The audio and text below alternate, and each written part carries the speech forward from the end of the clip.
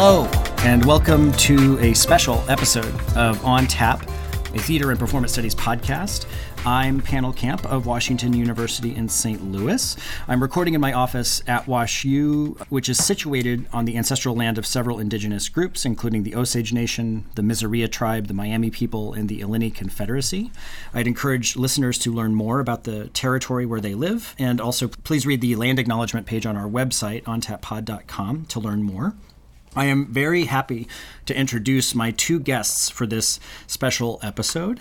Jaswinder Blackwell-Pal and Shane Boyle are both lecturers in theater and performance studies at Queen Mary University of London. Jaswinder's research focuses on performance and work, with particular attention to theatrical production, emotional labor, and actor training. Shane works on topics that relate Marxist theory to performance, also German performance history. Both are widely published. I will note that both Jaz and Shane are among the co-authors of the fantastic article Marxist Keywords for Performance, which appeared in the December 2021 edition of the Journal for Dramatic Theory and Criticism. Jaz, Shane, welcome to On Tap. Hi, Thank you for having us. Thanks, Pannill. Absolutely. I have not invited Jaz and Shane here to talk about their research, however, though I should. But we are releasing this special episode because right now Jaz and Shane are on strike. Members of the UK's University and College Union are striking March 20th, 21st, and 22nd. We're recording this on March 21st, 2023. And this strike action is part of a long-running industrial action in higher education in the UK. Jaz, Shane, I hope you're doing well, feeling strong solidarity and support from students and colleagues as you're engaged in this action. To start off, I wondered if you might tell us just a bit about what you've been doing for the past 2 days as part of this. Are you marching, picketing? What's the scene? What's the mood like in London? So we have been picketing this morning, yesterday morning, and we'll also be picketing again tomorrow morning. So the mood is good. Our pickets that we've just come from a couple of hours ago, were really buoyant and quite large, despite the weather in London being as awful as it usually is around this time of year. Every day on a picket line is completely different, and we usually have events and speakers and visits kind of organized each morning. Today we had for instance, a teach out on 20 years since the invasion of Iraq, which was, really great to have that kind of conversation on the picket line. We then had a visit from our mayor, not the mayor of London, but the mayor of Tower Hamlets, which is the borough of London, which our university is, to show his solidarity with the strike. So again, that really lifts the moods as well when we have visits, when we have events and speeches and teach outs happening, and that brings a crowd as well. Tomorrow we go again, and we'll have a different kind of range of events and speeches and activities happening on the picket line. So every day is different, but we've been having a consistent physical presence during all of the strike days, including last week's strike days and the strike days that took place last month as well. Yeah. And today there are also donuts, very delicious donuts. Yeah, but I mean, that's oftentimes from the, many days are just like the pickets, but other days include kind of meetups with other branches for marches, meetups with other unions. So last week, pretty much everyone, many public sector unions in this country were on strike last Wednesday. So there's a huge meetup for a demonstration led by the main teachers union. So there's a lot of different things to do. There's oftentimes people tour the different picket lines, especially in London, go do teach outs, listen to poetry readings, that sort of thing. To Jaz's chagrin, I oftentimes control the playlist at the Queen Mary picket. So there's lots of Taylor Swift. Excellent. This is a side conversation, but I feel like the emotional terrain that Taylor Swift navigates is actually quite appropriate for collective action at times. But maybe that's a debate we don't need to get into. I think there is some disagreement about that within amongst the picketers, but yeah, maybe that's for another conversation. Indeed. I'm curious to know about the timeline that brought you to this. One of the things I learned in reading was that the events that have brought this strike about, the one that you're engaged in currently, go back all the way to 2017. So that this is really and this is considered one long industrial action by the UCU. And we'll put some articles on the podcast website so that people can learn some of that detail. But I wondered if you might share with listeners just the highlights or the sort of major events that have brought this about going back a few years. Yeah, so like you said, the pension dispute and the 4 fights, as we're calling them, and we can talk about the specific issues in some detail if you like. But basically, what we're currently on strike around pensions and these 4 fights, and the dispute goes back about 5 years.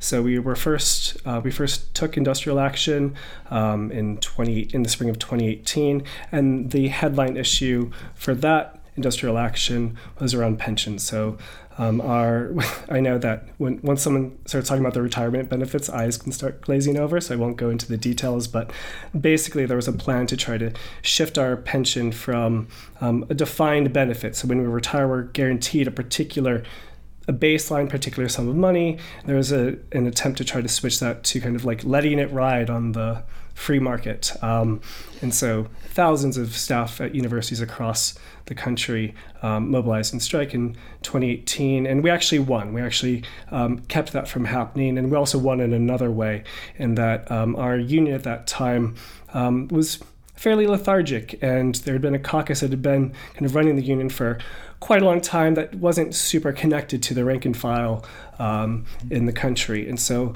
that industrial action was really galvanizing, that it brought on board a lot of new members, it activated a lot more people, and it also kind of led to kind of pushing out a particular caucus from leadership positions and putting some new rank and file members, which is really, really great. What's happened since is more complicated. I won't get into that. But so we basically won that first dispute. And then, of course, as we kind of know, the forces of reaction, do not stay kind of content with defeat very long. And so very soon after, our employers and the people who run our pension scheme kind of came back and decided to cut our pensions in a different way.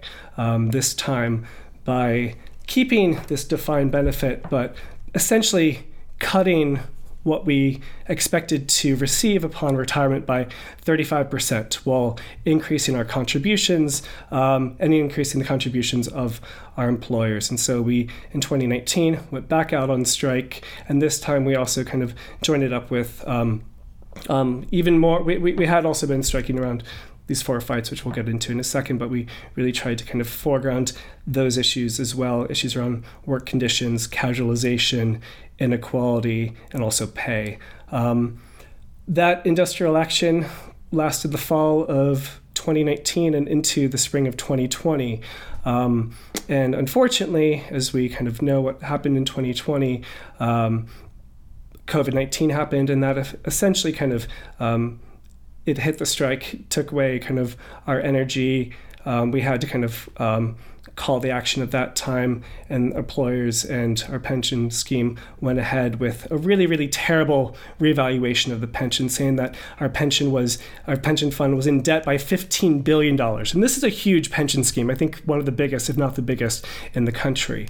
And of course, they value the pension in March of 2020, when the market had completely bottomed out. And so there was lots of critiques of how they're valuing it anyways. And so we kind of then had to spend the next year, obviously in lockdown, licking our wounds. And then last spring, we mobilized again, went back out on strike. And then we made a little bit of progress last year. And then this year we decided to, I'm not going to get into the details of how strike ballots work in this country, but basically we were able to, whereas we had basically several dozen, I think, Jazz, correct me if I'm wrong, like 68, maybe 70 universities on strike previously. We actually ended up, through a different kind of ballot, we were able to bring on board 150 universities to the industrial action in the fall. So we had 3 days in the fall, and now we're kind of in our 5th week of strike action right now. I mean, one thing I've noted from the recent coverage is that one of the things that your management has done has been to try to cut your pay now to retroactively, I don't know, punish you or retaliate for a strike that happened earlier. Is that a fair characterization of what they've done? So there's a kind of specific situation that's emerging at the university that Shane and I work at, and at a couple of other universities in the country, but it's limited at this stage, where there's they're banking on a kind of legal grey area around pay deductions for participation in strike action. So our university has decided to go for a policy of 100% pay deduction for basically refusing to reschedule classes which were cancelled due to legal participation in the strike action. So that's the situation we're faced with. At this moment, they haven't done any deductions, that they are threatening to do so. And so at our institution, we're in a particularly kind of vicious relationship with management who are intent on really, bullying staff taking completely legal and legitimate industrial action. It's important that they're not allowed to get away with that, because it would set precedent for other universities who would then attempt to do the same. And at the moment, no university has actually gone through with this threat on a major scale. So that's a kind of specific situation that we're facing at Queen Mary as well. Shane might want to add to that as well. Yeah, I'll add to that a little bit. So our management has been particularly draconian, as Jazz was suggesting. And so last spring, when the strike action during the term wound down and the exams came up, several dozen universities across the country decided to continue the action, not just kind of canceling classes because we had no more classes to teach, but to go on a marking and assessment boycott, which means that we don't mark exams, we don't mark papers, that sort of thing. Whereas a lot of universities locally settled those disputes and kind of backed down from the marking assessment boycott because they won local deals on pay and that sort of thing. Queen Mary, what we got was a threat of 100% deduction for taking part in that, not just the days that we were teaching or days that we were contracted, but for every single day from when we were supposed to start marking. And so Queen Mary, we're a really, really organized branch. We typically have hundreds of members coming to meetings, and we went ahead with our marking assessment boycott last summer. A little over 100 staff had their pay for the summer deducted, I myself included. How they decided on who got deducted still remains entirely unclear, because a lot of people who took part didn't get deducted. Allegedly took part. But so that's kind of the situation that we're facing at Queen Mary. And we heard today that actually our management has started sending out emails to particular staff members that are known to have not made up their classes, threatening them with 100% deductions beginning from March 1st until classes are made up. How do you interpret this effort on their part? Is it just about, do you think that they want that money back in their budget, or do you think that they're trying to send a message or pressure or punish people striking? I think it's really about trying to send a message and trying to crush the union. I think, they are, at our institution in particular, there is this real desire to be seen to have beaten the union and to have kind of crushed the branch, which of course has the complete opposite effect in that Queen Mary, as Shane's saying, has a really strong union branch, and actually it's kind of politically unified the branch to a large degree, because when you're facing such a obscene attack, not only on your pay but also on your fundamental right to strike, that is going to create a response from the union. But yeah, I think there's this desire to be seen to kind of crush the union locally in order to, as I say, set a precedent nationally. And of course, it would be great for universities if they felt that they could get away with 100% pay docs for any staff participating in even one day of strike action, and a kind of continuous pay docking. That would be a massive deterrent on people striking if that was to be a successful strategy. So it's really about, using this as an opportunity to kind of see how far they can get with that policy, which is why it's being met with such a fierce level of resistance and organization on the part of branch activists. Yeah, I mean, it's definitely, for at least for employers, it's not about the money, because the sector in the country is $40 billion in surplus, and so it's really about kind of, at least at Queen Mary, kind of crushing the branch, I think.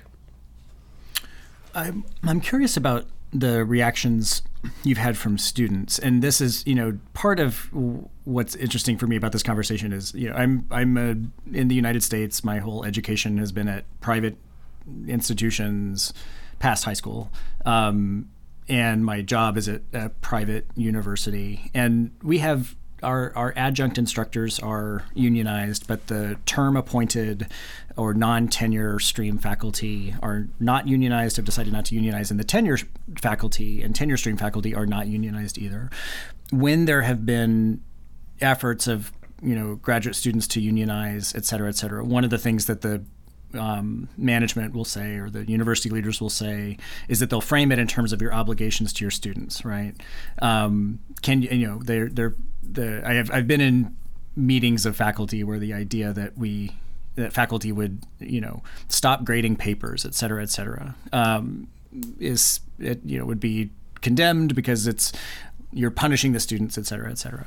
So of course, I imagine that when it actually comes to a strike, that dynamic comes to the fore, right? That the students' solidarity, the extent to which the students buy into this action and are on the side of their teachers is important. So I'm just curious to hear your experiences of that, having now gone through several years of ongoing industrial action. Where are the students at? How do you perceive of that? How do you gauge their reactions? I don't mind starting to answer that question. So I think it's kind of important to kind of slightly historicize what's happened to higher education in Britain over the last 10 or so years, because the kind of issues that UCU are dealing with and fighting against, and the kind of issues facing staff are connected to a longer term set of trends within higher education. And that was marked really strongly by the tripling of tuition fees, which came about in 2011, so just over a decade ago. The then government tripled the cost of tuition fees from £3,000 a year for students to about £9,000 a year for students, and it remains that way now. And that came about obviously after even the introduction of fees, because previously higher education had been free in this country.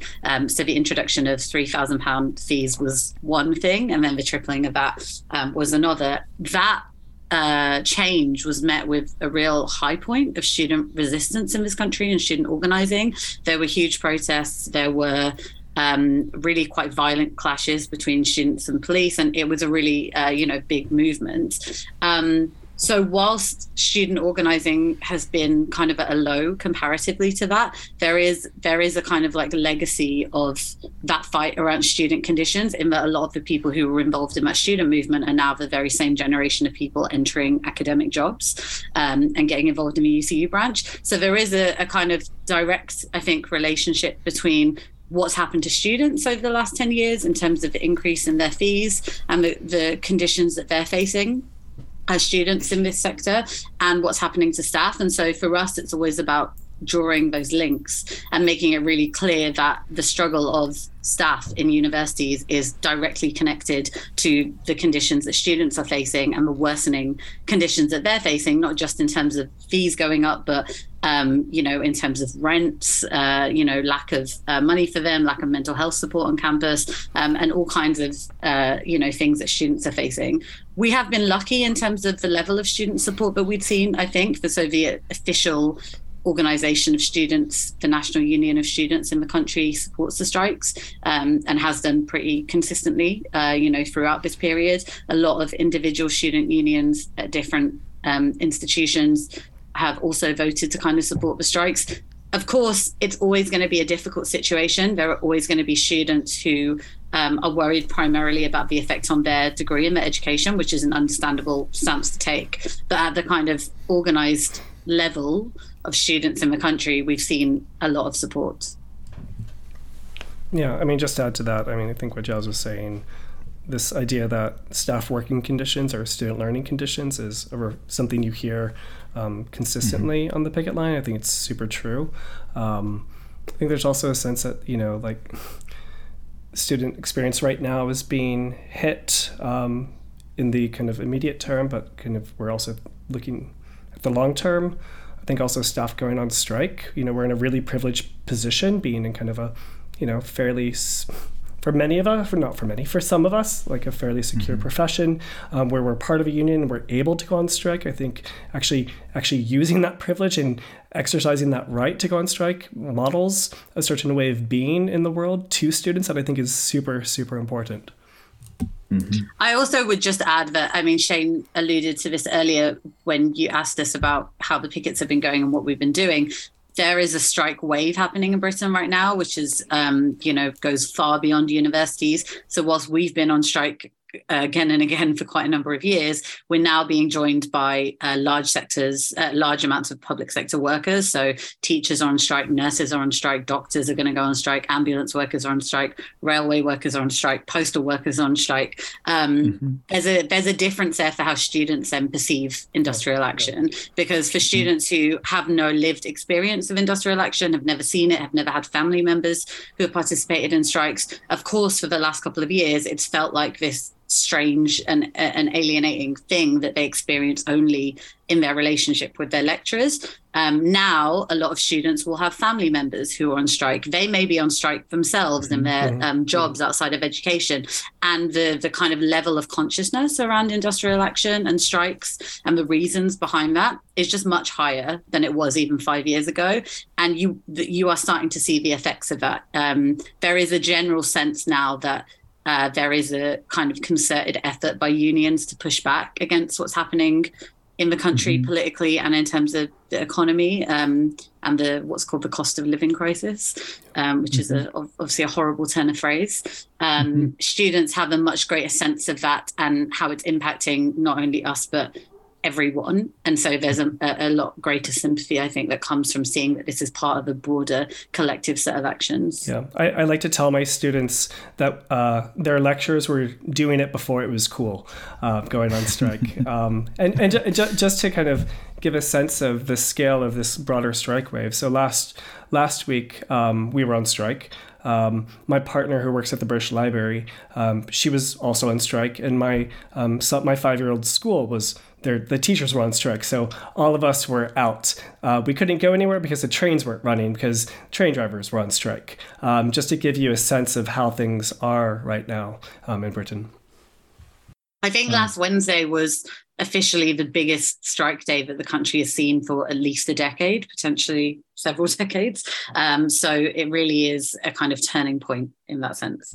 Yeah, did I read that there's something like 70,000 participants in just the UCU action? Is that right? And encompassing branches at 150 different universities across the UK. That's a massive action. Again, I'm speaking from the American perspective where even, being organized to bring things to a strike seems like a distant reality sometimes, but that's a really impressive display of solidarity and collective action. I want to ask, we're, the podcast is focused on theater and performance studies. There may not be a specific answer to this, because I understand that this is about an industrial sector. It's about pensions, compensation, working conditions in general. One of the things that I've seen in the context of organizing higher education workforces at my own university is that in different disciplines and areas, you get variable levels of support and interest, right? Some of the graduate students here who are in the sciences who actually get paid more and who are perceived as, I think, or who perceive their long-term employment chances as being positive are less inclined to unionize, et cetera. I also understand that there's been restructuring and pressure and threats or actions to actually shut down or reduce the size of some areas of study. I know that there's a controversial restructuring plan at Birkbeck. Do you feel as though your colleagues in the arts and the humanities versus other areas have different perspectives on this? And is the are the sort of structural changes or changes to levels of support for different areas of study being discussed or at issue in this action at all? So I was actually at Birkbeck before I was at Queen Mary, so I have quite a lot of knowledge of that institution, which, as you say, has faced the threat of really brutal cuts and redundancies. I think even though this is a national dispute, and we are in kind of national pay bargaining, and the USS is a broad pension scheme, so these issues are about the kind of sector wide rather than focused on specific sectors or specific disciplines or specific institutions even. People working in the arts and humanities are obviously more a threat than their colleagues in a lot of other disciplines. And what we are seeing is attempts to close down or threaten a lot of departments that are offering those kind of subjects. And the institutions that tend to specialize in those subjects are the ones who have been the hardest hit by cuts, by redundancies, and by quite brutal measures. So Goldsmiths College is another example of an institution that has faced a really quite vicious restructuring process. And that is an institution that's famous for being a very well-known art college and specializing in a kind of arts and humanity provision. So again, that is tied to political decisions that have been made about the funding of higher education in this country that go back at least a decade, if not more. And it's about the kind of funding model, which is now reliant on these tripling of student fees, but also we're seeing kind of cuts to government funding accordingly. And of course, disciplines like ours are the ones that are kind of suffering most from that and are not kind of prioritized, do not see funding and investment put into them, and where jobs are often the first ones that are at risk. So there is, there is a different level of threat, I guess, felt by those of us working in certain areas. Yeah, and strike participation, as you can imagine, is uneven across universities, uneven within universities, and also uneven within departments. And without going into too much detail, I think that at least within the field of drama, there is some kind of discussion going on among colleagues about, is this the time for us to really kind of make ourselves even more visible by being active and taking part in these industrial actions, or is this a time for us to kind of really just stay teaching our classes, toe the line, that sort of thing, kind of wait for kind of these threats to the discipline to pass? I mean, I think Jazz and I are in agreement that actually, no, the time right now is for us to make links with colleagues in other departments, other schools, to make use of our legal right to take industrial action, to become even more active in the collective work that is required to sustain and run a union that's willing to fight and ready to fight. In the coverage that I've read, you forwarded me a fantastic article in The Guardian by Tanzil Chowdhury, who's a PhD in law, who talks about his experience in the University of London system and why he's on strike. And the things that UK faculty are facing are the same things that we're facing here: reductions in real pay. We don't have the sort of managed pension system. We have 401ks here, but as inflation has gone up, our raises have not gone up. But people aren't talking about it here. The conversations that happen about our working conditions and compensation are generally small groups, one-to-one. So it's inspiring to see the solidarity that you can have with your colleagues, with each other around these issues. But it does make me wonder about what might happen in the U.S. or what this action has as lessons for people in higher education in the United States, where labor is less organized going forward. Shane, your training was at UC Berkeley. I know that you've had some experience with organizing in that context, or something about the efforts to organize graduate students, faculty, people doing the work of the university in the U.S. What has your experience in this ongoing action demonstrated to you about the value of being organized within a higher education context? Yeah. So I was fortunate enough while doing my PhD at Berkeley to be involved in UAW 2865, which is the union that represents academic student employees at the UC system, so all the campuses in California, and as a head steward in the union. And so, one thing I learned from that experience was how exciting it is to actually, alongside your academic work, to be able to collaborate with colleagues and other researchers in other ways, a way to kind of get to know people in other departments and schools and disciplines, to be able to get to know the place that you work a little bit more, to get to know how things work and how they don't, how decisions are made, all of that. And those sorts of kind of things that I experienced and learned as a graduate student at Berkeley really kind of remain true here in England. And I think that's one thing that I would take away, is that academic research and labor organizing should and could go hand in hand.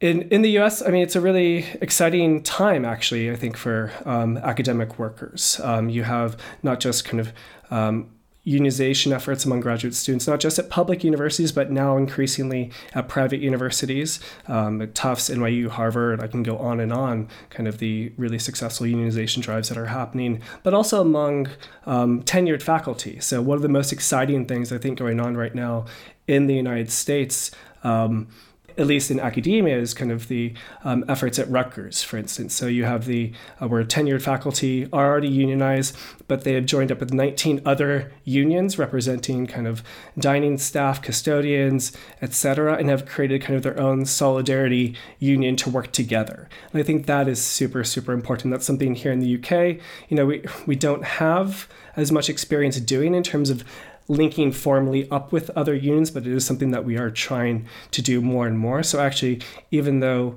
those of us here in Britain seem really, really well organized, I think that there's a lot that we have to learn from academic strolls in the US. And I would just add to that, the kind of graduate student organizing that we've seen in the US is really inspiring for those of us here as well. We have a slightly different situation in that we're all part of the same union. So whether you are a PhD student working, and teaching as part of your studies, or whether you're a professor, you're all in the UCU.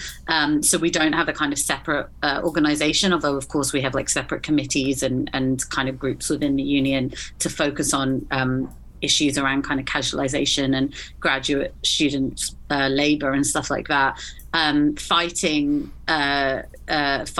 for better conditions for postgraduates and PhD students, but also the kind of use of casualized contracts within academia in general is a big part of the struggle right now. And it's one of the 4 fights issues, which makes up the kind of second arm of our current set of disputes. So for us, looking to campuses in the US and the kind of massive amount of organization that's happened around PhD students and graduate students' labor is really inspiring, because that's something that we are desperately trying to win on, and really trying to kind of strengthen our organization in those specific areas. Does the UCU encompass non-teaching university workers? And so when you speak of staff, does that includes what we would call professors and administrators, et cetera? Yeah, so it includes professional services staff above a certain grade. So a lot of people in UCU, are not academic staff, they're not teaching staff, but they are likely to be administrators or support staff, etc. We, of course, have other unions on campus as well who represent other groups of workers. So, for example, Unison is a big union that represents a lot of kind of cleaning and security and library staff working in universities. And we are trying as much as possible to kind of coordinate strike action with them, because they're also, part of the kind of pay offer that we're facing includes those staff as well. So there is some coordination, but as Shane says, that's kind of limited. And we also have very restrictive trade union laws here, which make a level of kind of cooperation and coordination between different trade unions quite difficult because of the quite restricted nature of the trade union laws. Yeah, given the restrictions on trade union laws, for the past few years, I think a lot of us have also been kind of looking at what's been going on in California, both with graduate students and also now tenure stream staff who've been kind of taking various wildcat actions, taking marketing assessment boycotts that don't have the same kinds of union protections, but also don't have the same type of restraints. So I actually think that there's a lot of really exciting things that are happening in the US, and I think we're just kind of starting to see the beginning of it. I mean, the fact that the MLA this past year had as their theme work conditions, and Chris Newfield, who's one of kind of the founders of Critical University Studies, is now running the MLA, is extremely exciting and really, really important. I think it really kind of shows that there's something of a sea change in the way that academics relate to their work. It's not just kind of a professional calling, but actually a workplace, and something that needs to be politicized as such. Mm-hmm. Yeah, it's interesting. I always think of the sort of personality that gravitates toward a university career being rather individualized. The work that you do is frequently your own. You design your classes, you design your research project, you spend a lot of time alone in archives and writing, and there are all sorts of forces that lead workers in various sectors to feel like little individuals who don't necessarily have common cause with others. But the recent the changes in people's working and living conditions, the success of some of these efforts to unionize people at American universities where it would seem to be difficult is exciting. And it's reading the coverage of the action that you're involved in, I was like, oh wow, there's a unified university union. That's great. Like I suppose anyone can join, or people with a certain level of employment can join this across the sector. There's also something exciting about the UAW and the AFL-CIO participating in organizing graduate students and academic workers, because to me it suggests, and maybe this is too abstract and not really grounded in the realities of organizing, but to me it suggests the potential for general strike capacity, which I really think is, personally one of the only or most viable paths to working class power, if people can link and coordinate across different sectors and find ways and exercise those links, those abilities to coordinate, then I think it promises a better future for everybody. So there's a lot to discuss about what what the potentials and challenges are for unionizing in general in the United States. But it's interesting to see auto workers, AFL-CIO getting involved in those union efforts. And as you said, Shane, for tenure stream or tenured faculty whom we, have better working conditions than term-appointed faculty, certainly than graduate students, there can be a dissonance, a feeling that, well, why should I organize when I have it so much better than others? And then you see your real pay dropping, and you see, the continual efforts to squeeze more and more out of you. It makes sense to unionize if you work for a university, period.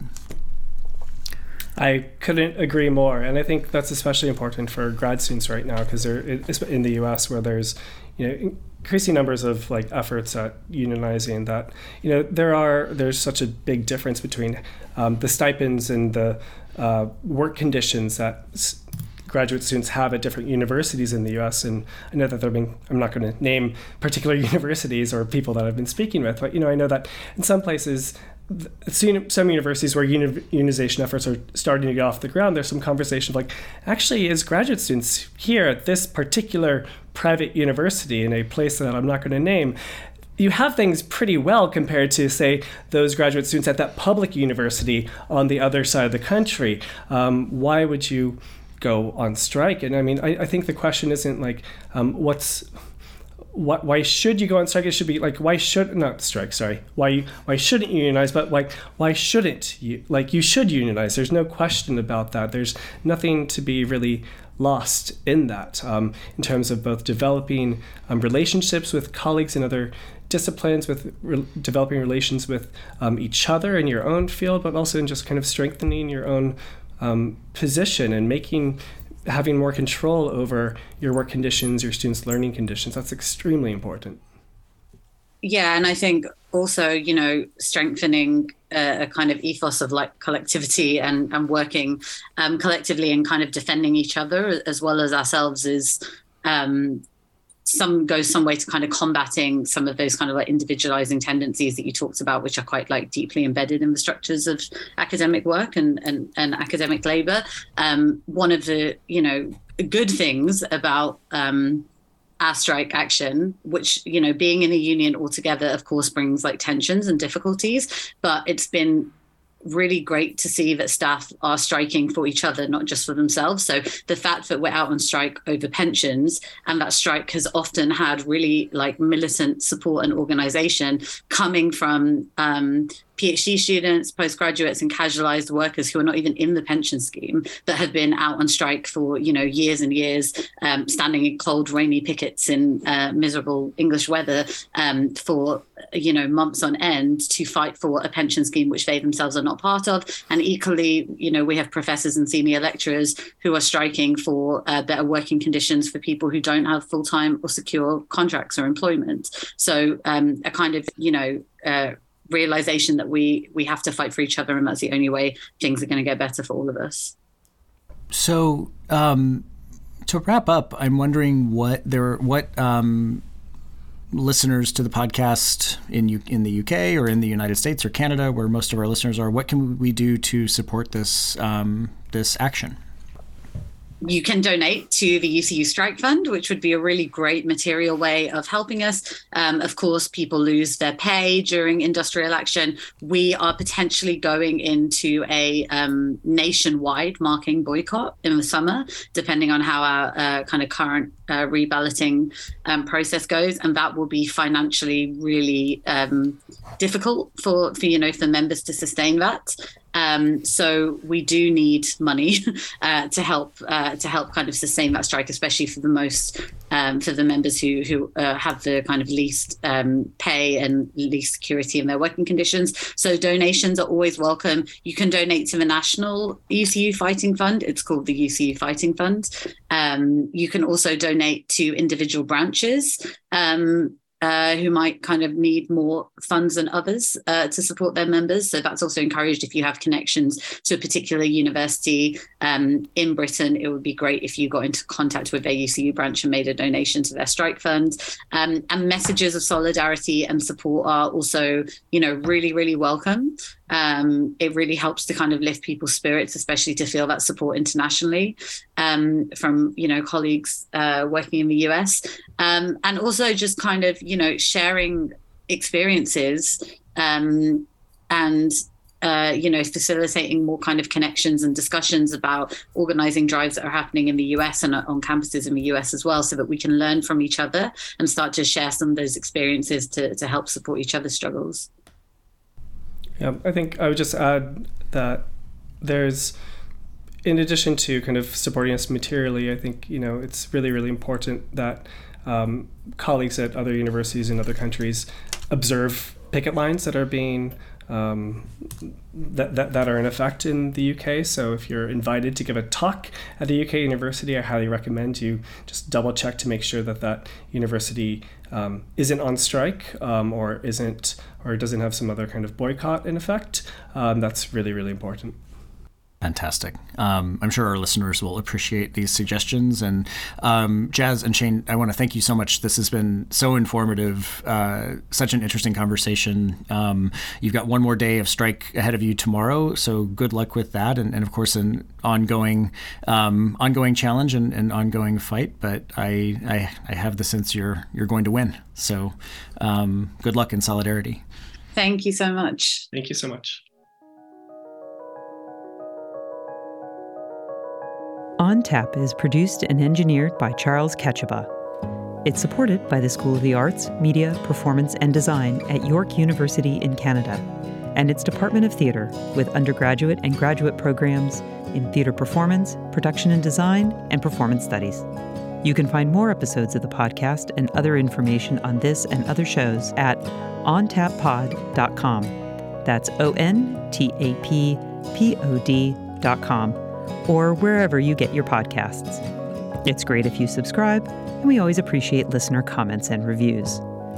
You can email us at hosts@ontappod.com or find us on Facebook by searching OnTap and on Twitter @OnTapPodcast. Thanks so much for listening.